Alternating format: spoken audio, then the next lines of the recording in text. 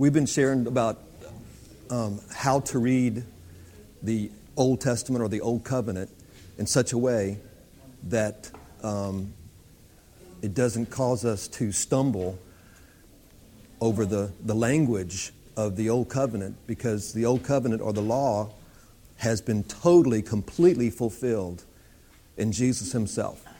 And it's the key, I like to call it the Rosetta Stone of the Scripture. It unlocks what the Scripture is really saying. And Paul said that we know whatever the law says, it says it only to those who are under the law. That statement is powerful. Whatever the law says, it says it only to those who are under the law. And then he says very boldly in many places, and you are not under the law, but under grace. So, reading the Scripture to see Christ in the Scripture, mainly the Old Testament, is key, because it will cause you to be confused if you don't make that change in your mind and your heart. And there's a verse I think that's really powerful. Let's look at I think it's 2 Corinthians.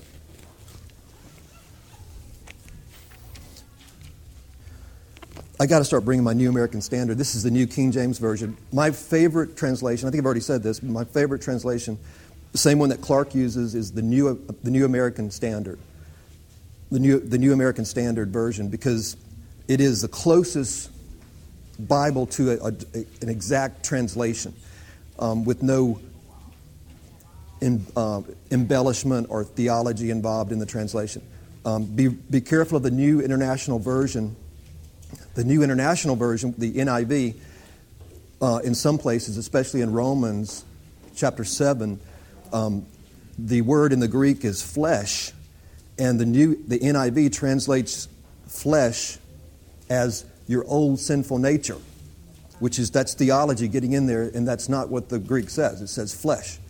And you don't have an old sinful nature if you're in Christ. You have a new nature. We've been made a partaker of the divine nature. We don't have two natures. We have one nature.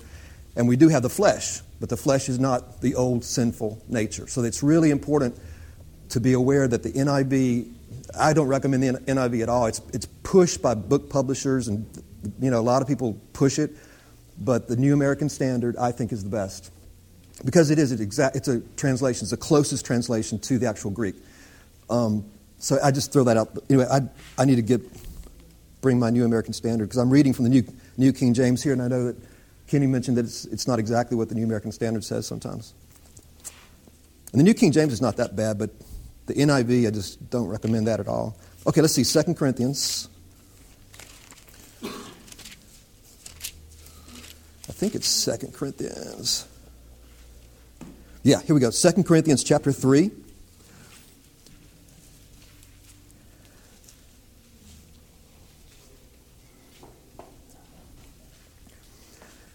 Second Corinthians chapter 3.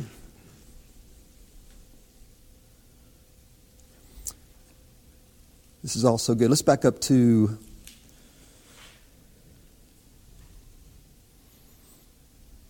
gosh, it's so good. Verse 1. I keep going back. Oh, that's good. That's good. Okay, before we get into this, let's pray, guys. Lord, we thank you so much that you have opened our eyes by the Spirit to see Christ. Thank you, Lord, for the vision of Christ. Like the song, "Be Thou My Vision." Lord, you are our vision. Thank you that in thy light we shall see light, the Scripture says. And you are the light of the world. We sat in darkness and you brought us light. Thank you, Lord, for opening our eyes. Thank you for your grace and your mercy. Thank you for the comfort of the Holy Spirit. Thank you for union with you. Thank you that you are our life. Thank you that it's all Christ in us, that all things are from you and through you and to you. Thank you for the rest of being in union with perfect righteousness. Thank you that as you are, so are we. You our head, we your body. You the true vine, we the branches. You, our husband, we, your bride. Great is this mystery, but one with you because of your work. Thank you, Lord, for this awesome grace, this abundant grace, and this gift of righteousness. Thank you for my brothers and my sisters. Thank you, Lord, that we're family and that we're all holy and we're all blameless and we're all in you. In Jesus' name, amen. Awesome. Okay, let's go. Chapter 3, verse 1.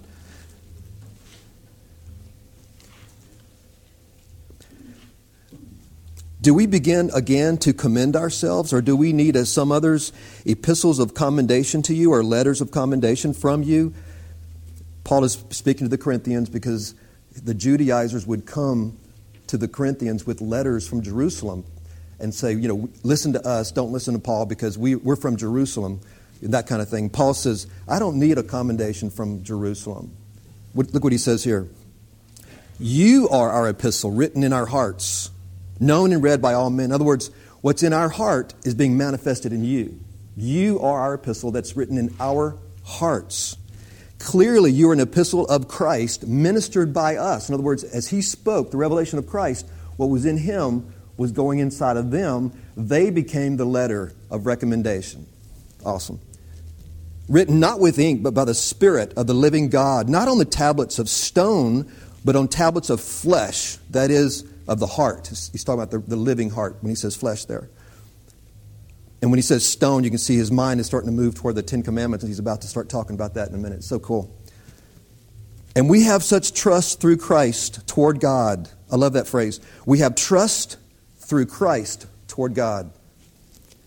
Not that we are sufficient of ourselves to think of anything as being from ourselves, but our sufficiency is from God, who also made us sufficient as ministers of the new covenant, not of the letter, but of the Spirit. For the letter kills, but the Spirit gives life. The reference to letter there, of course, is the law. Don't you love that where he says, it's not that we're sufficient of ourselves, for Christ himself, God himself, is our sufficiency. I love that. Never think that you're not able to preach the new covenant or teach the new covenant, because God has made us able ministers of grace. It's simple yet profound, and we can simply speak it and watch God work. We can simply tell people that it's not about you doing, it's about what he did. Believe only on the Christ, and you shall receive the gift of righteousness and the promise of the Holy Spirit. Isn't that awesome? It's awesome. Okay. Verse 7. But if the ministry of death, he calls the old covenant the ministry of death. He calls the law the ministry of death. If the ministry of death, written and engraved on stones, there's the Ten Commandments, was glorious so that the children of Israel could not look steadily at the face of Moses because of the glory of his countenance, which glory was passing away, how will the ministry of the Spirit not be more glorious? For if the ministry of condemnation, there's a second term he uses for the law or the old covenant, the ministry of condemnation. Now the word ministry just means to serve. So the law serves you condemnation. That's wonderful. That's what we need, right? Condemnation is the root of the power of sin. It's one of the parts, it's how the mystery of iniquity works in the flesh. And that's why it's so important to get free from condemnation, even when you sin, especially when you sin. Especially when you sin, especially when we sin and we fall, the accuser will come and beat you up because you feel like you failed. I'll never be what I want to be or what I should be. And that's the very time when you have to stand strong in what God has said and who you are in Him. And that's what the enemy cannot fight. They overcame because of the blood of the Lamb and the word of their testimony. Now that word of let me just say this. The word of the testimony in that phrase is not saying the word of their testimony like, God got me a job and You know what I'm saying? I mean, that's good. God answered my prayer and He healed my mother. That's great. That's not what that's saying in that verse, though. The testimony that verse is referring to is a reference to Paul's, in his letter to Timothy. He says, the Timothy, be bold in the testimony of the Lord, born at the proper time, manifested at the proper time, the testimony of the Lord. What's the testimony of the Lord? That He is the Son of the living God, that He did die and took with Him all flesh, that God judged all the world in His death, that He was raised from the dead, and a new creation was born in Him. And He ascended and sits at the right hand of God, having all authority in heaven and on earth. That's the testimony of the Lord. Well, how can I say that's my testimony? Because as He was crucified, I was crucified. I was buried as He was buried.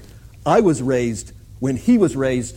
I ascended when He ascended. I sit with Him as He sits. See what I'm saying? That's how we overcome. By the blood of the Lamb and the word of our testimony, because His testimony has become your testimony. Isn't that awesome? You actually have passed through death as He passed through death. You have actually been raised as He was raised. You have actually ascended. That's why Ephesians says that we might together ascend with Him. Together. So we can rest in a finished work, knowing that as He is, so are we.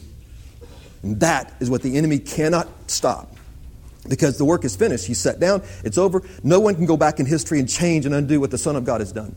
Isn't that awesome? So, never be discouraged. The Scripture says a righteous man falls 7 times, and yet the Lord, the right hand of the Lord, will raise him up again. The right hand of the Lord is a reference to the Christ. The Christ, the revelation of grace. 7 times. And 7 doesn't mean that after 7 there's no more grace. 7 is a reference to a continual, a perfect, you could fall every day, every moment, and the Christ is sufficient. See, that's why Peter says, how often should I forgive my brother? He's really bothering me. He's bugging me. I saw this on TV the other day. They're teaching these little kids how to resolve conflict, and it's called a bug and a wish. A bug and a wish, a bug and a wish. And I said, what is that? And what it is, you tell the little kids, well, if someone else is bugging you, you tell them, hey, this bugs me. I wish you would do this. Hey, it bugs me that you drop your books on me all the time. I wish you would not drop your books on me. You know, something like that. A bug and a wish. Oh, that was pretty cool. So Peter's going, this brother's bugging me. How many times do I have to forgive him? And the Lord said, and Peter said 7 times? And he goes, 7 times 70, Peter. And again, it doesn't mean that after 490 times grace is over. It's a reference to continually, all the time. And the reason why it's so cool, if we got this one point right here, I'm about to say something that if we really got this, it would change our lives. Really got this, what I'm about to say. The Scripture says, Paul said, that if you're not under law, sin is not even imputed to you. Where there is no law, there is no transgression. Now think about that.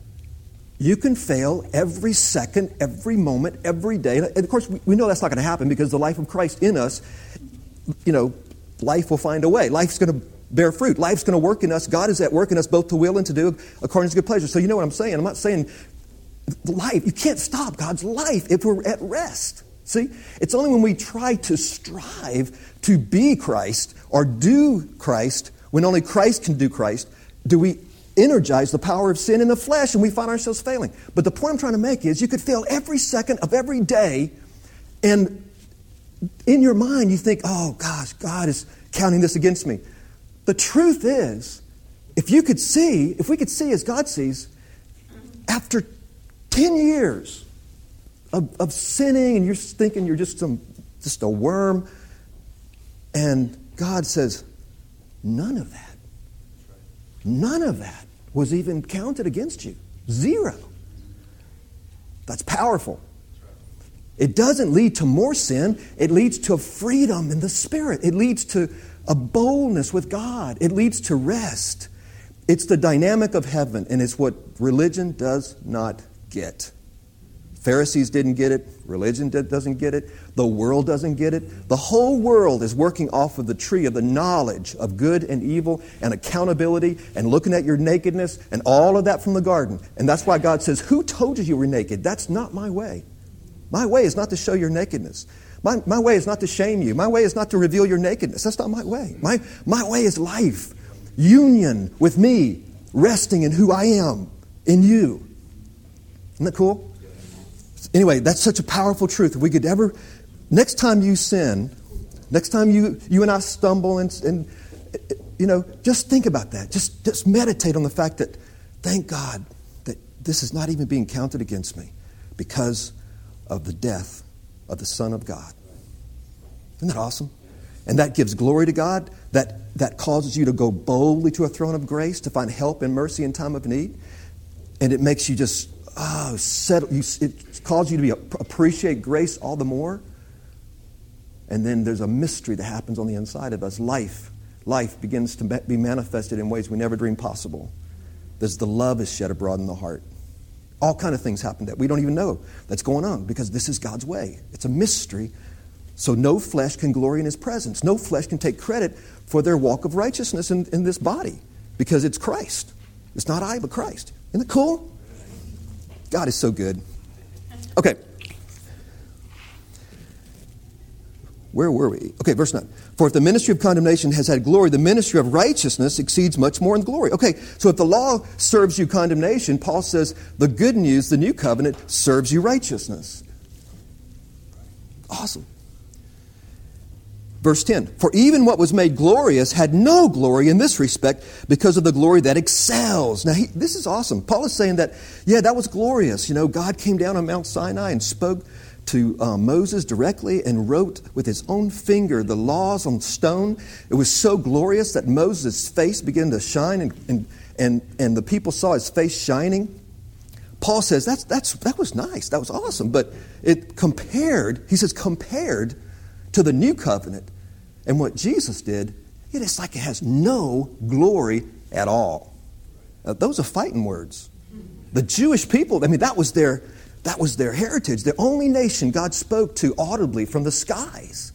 The only nation on the planet where the God of creation descended on Sinai and they saw Him as fire on top of the mountain. And Moses walks up into the fire. This is so cool too. It says that the Israelis at the bottom of the mountain, they saw the God of Israel as a consuming fire, but Moses saw Him as a refreshing mist.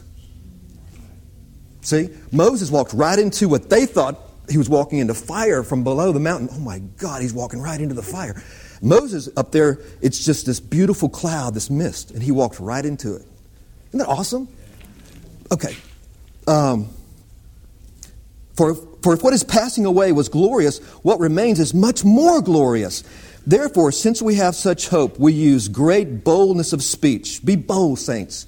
Be bold. Don't be ashamed of the gospel of Christ. Don't be ashamed to tell people that it's not about you, it's not about me, it's not about how good I am, it's about how good the Christ is and what He did. That He took all our sin upon Himself, that we might become the righteousness of God in Him. Be bold and tell people that you are the righteousness of God in Christ. It's awesome. Don't let anybody silence you. Verse 13. Unlike Moses, who put a veil over his face, so that the children of Israel could not look steadily at the end of what was passing away, but their minds were blinded. Now this is what we're getting at right here, verse 14. For until this very day, the same veil remains unlifted in the reading of the Old Testament, because the veil is taken away in Christ. Is that awesome? There is a veil that remains to this very day in the reading of the Old Testament if you don't see the revelation of Christ. If you see it, the veil is removed and you can reinterpret the law according to Christ. And it's life and not death. It's not letter that kills, it's the Spirit that gives life. Isn't that awesome? I just love this. Okay. But even this is so cool, verse 15. But even to this day, when Moses is read, a veil lies on their heart. See, in the reading of Moses, you reinforce by the very words, if you don't reinterpret the words according to Christ, by the very words of the Old Testament, you reinforce, if you do, you are blessed. If you don't do, you are cursed. It is the very words themselves that keeps the veil up, see? It's in the reading of it. In the synagogue, they would read the writings of Moses, and it continued to reinforce the veil. Because they stumbled over the stumbling stone, which is Christ, the gift of righteousness. And so as they heard these words being read, and in churches across the country, across this world, there are people that are reading the words of Moses without interpreting them according to Christ, and they're reinforcing the veil, and they're blind to the simplicity of Christ. And that's what we're trying to get rid of. We're trying to see how to read, how to take the Scriptures and say, as Jesus took the Scriptures and opened their understanding and began with Moses and the prophets and the Psalms and revealed Himself in Scriptures on that road to Emmaus, and those disciples, their hearts burned within them. Burned in a good way, like, oh my God, I feel the love of God. I feel this is awesome. I've never seen this before in the Scriptures, see? That's what we can do to help people see. It's so cool. Verse 16, nevertheless, when one turns to the Lord, the veil is taken away.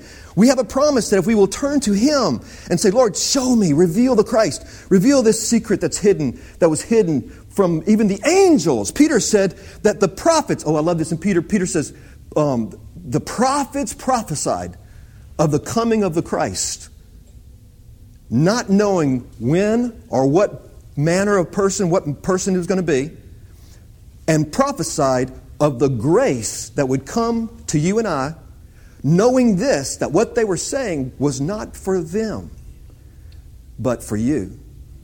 Isn't that awesome? Things that angels long to look into is how Peter ends that chapter. Things that angels long to look into. God hid the revelation of His Son and the way of grace even from the angels. That's why Lucifer did not know the hidden mystery. He did not know of this work. The Scripture says, had he understood, had the ruler of this world understood the mystery of Christ, he would not have crucified the Lord of glory. See? Hidden from the angels. That's why the angels were used to minister the Old Covenant, because angels only understand good and evil and judgment. They don't understand grace. God did not save angels, Hebrews says, but the sons of Abraham, the believer. He did not save angels. They have no idea what grace is. They don't comprehend grace. Angels are warriors. Angels are messengers of good and evil and truth and judgment. Angels have no idea. They long to look into what God has given these weak men. These men that God now calls His sons and daughters. Angels long to look into what you have. No, you not. You shall judge angels, Paul said. Isn't that awesome? This is so cool. This is like, oh God. Okay. Verse 18. But we all, with unveiled face, beholding as in a mirror the glory of the Lord, are being transformed into the same image from glory to glory, just as by the Spirit of the Lord. Now, this is so cool. What Paul is saying here is that when you get the revelation of Christ, we see Christ and we see Him in the Scripture. Remember how Peter said last Sunday, we said that the Scripture is like a lamp that shines in a dark place? He says, take heed to that lamp, take heed to the revelation in Scripture until it becomes the morning star rising in your heart. Revelation comes. And what he's saying here is that the way it works, this is a heavenly dynamic that needs to be understood in the church. The heavenly dynamic is to behold Him,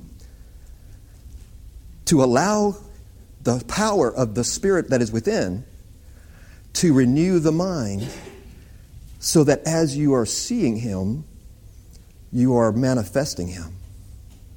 In other words, Paul is saying here that when you look at the glory of God in the face of Christ, you are seeing a reflection of yourself as in a mirror. Did you get that? Okay, this is so awesome. When you look now, because you're in Him and He's in you, Paul says, when you now look at the glory of God in the face of Christ, when you are meditating on Him, you're looking at Him, you're worshiping Him, you're seeing Him in the Scripture, when you are seeing Jesus, Paul says, you are seeing as if in a mirror a reflection of your own face. Hard to believe, is it? 1 John says, as Jesus is, so are we. A new creation. That's powerful. It's so opposite what we've heard. We've heard that, the Bible is, you read the Bible and the Bible shows you the dirt on your face so you can wipe the dirt off your face. No. That's exactly the veil. That's evidence of the veil that remains over the mind. When you look into the Scriptures, the revelation of Christ doesn't show you dirt. It shows you Christ. And even more wonderful, it shows you as Christ, just like Christ. Isn't that awesome? Oh, God, this is so good. Because what happened, the whole thing about Moses and the veil, what happened was Moses would go up and, talk to the Lord, and his face, the skin of his face would shine. It's in the Old Testament. You can read about this this thing that happened. God allowed it to happen to teach us. Paul found it and opened the meaning of this in his letter. But what happened, he would come out and talk to the people, right? He would let the people see his face shining, and that was like his authority. They thought, okay, he heard from God. We'll listen to him now because his face is shining. And then he put a veil over his face. Why?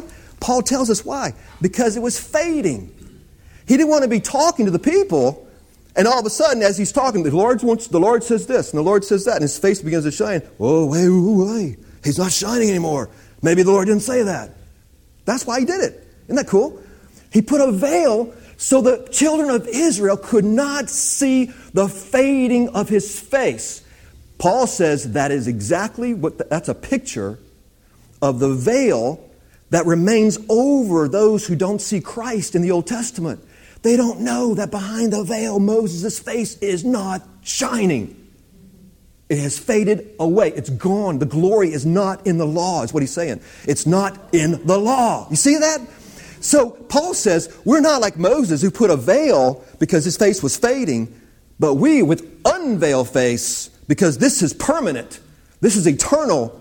We unveil face. We proclaim Christ, our righteousness, and Christ, our life, a ministry of righteousness and not of condemnation, with boldness of speech, Moses says, because this is not fading, and it's not on the skin only. See, that Moses was on the skin. This is from within, going out. This is the love of God. This is a new heart, the new creation, the renewal of the mind. This is permanent. This is God's work, and it's complete. Like Clark says, when God does something, He does it completely. Isn't that awesome? And that's what this is all talking about. But I just want to read those verses today because we've got to help people see the Old Testament in light of Christ. And help them see by revelation that He has truly fulfilled all things. And if we don't help them see, they'll always be schizophrenic in their reading of the Scripture. They will. They'll be schizophrenic.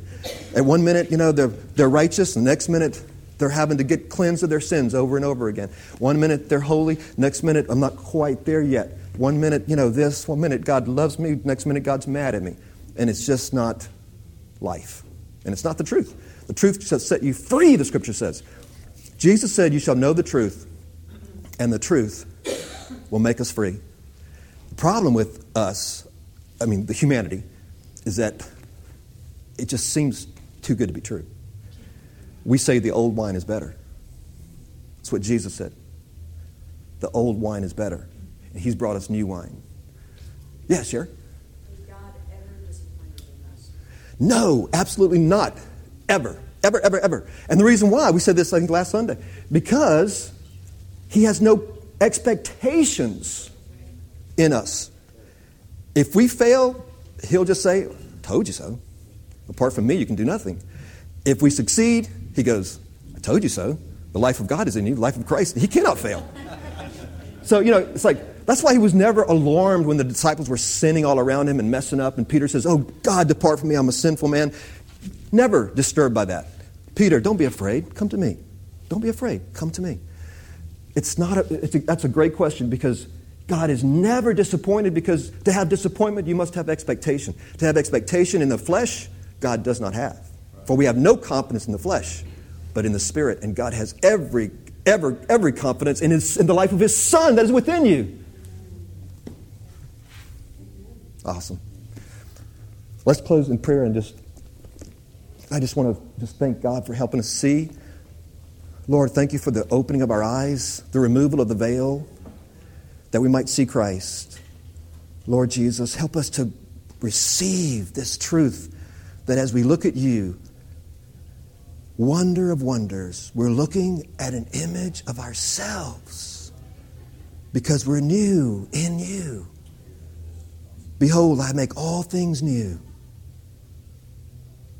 When the Son of Man returns, shall He find faith on the earth?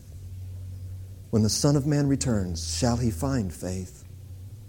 Shall He find someone who believed? We believe.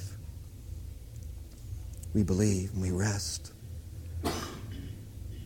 Lord, we trust in this mysterious dynamic, a dynamic that is heavenly and not of man. We trust in this working within us, for God is at work in us, both to will and to do according to His good pleasure. We trust in this adventure. And when we say surrender to you, we say open the sails wide. We lift our sails and we open our sails wide to receive the wind. It's not a surrender like a legalistic surrender. Oh, I give up. Or I guess so. I guess you can take control of my life. I give up. No, it's an adventure, opening our sails to receive the life. Receive the life. Thank you, Lord, for helping us see your way. For as high as the heavens are above the earth, so are your ways different from the ways of men. Thank you, Lord, for the new and living way. In Jesus' name we pray, and we thank you, Lord.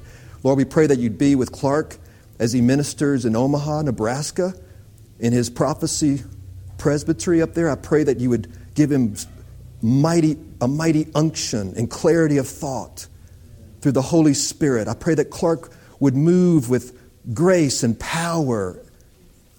I pray that he preach a little grace while he's up there and start a fire in Nebraska. And I pray that Bill Snell will be blessed this morning as he brings the Scriptures, the Word to us. I pray that Bill will speak with freedom and speak all that is in his heart as we encourage our brother Bill to just be who he is and bless us. And be with Abby as we worship together. Let us always worship as one who is in the heavens. Thank you for Abby. Thank you for the worship team. We worship as those who are in heaven speaking to the earth, not as those on earth trying to get to heaven. Thank you, Lord, for the reality of the Spirit. In Jesus' name, amen.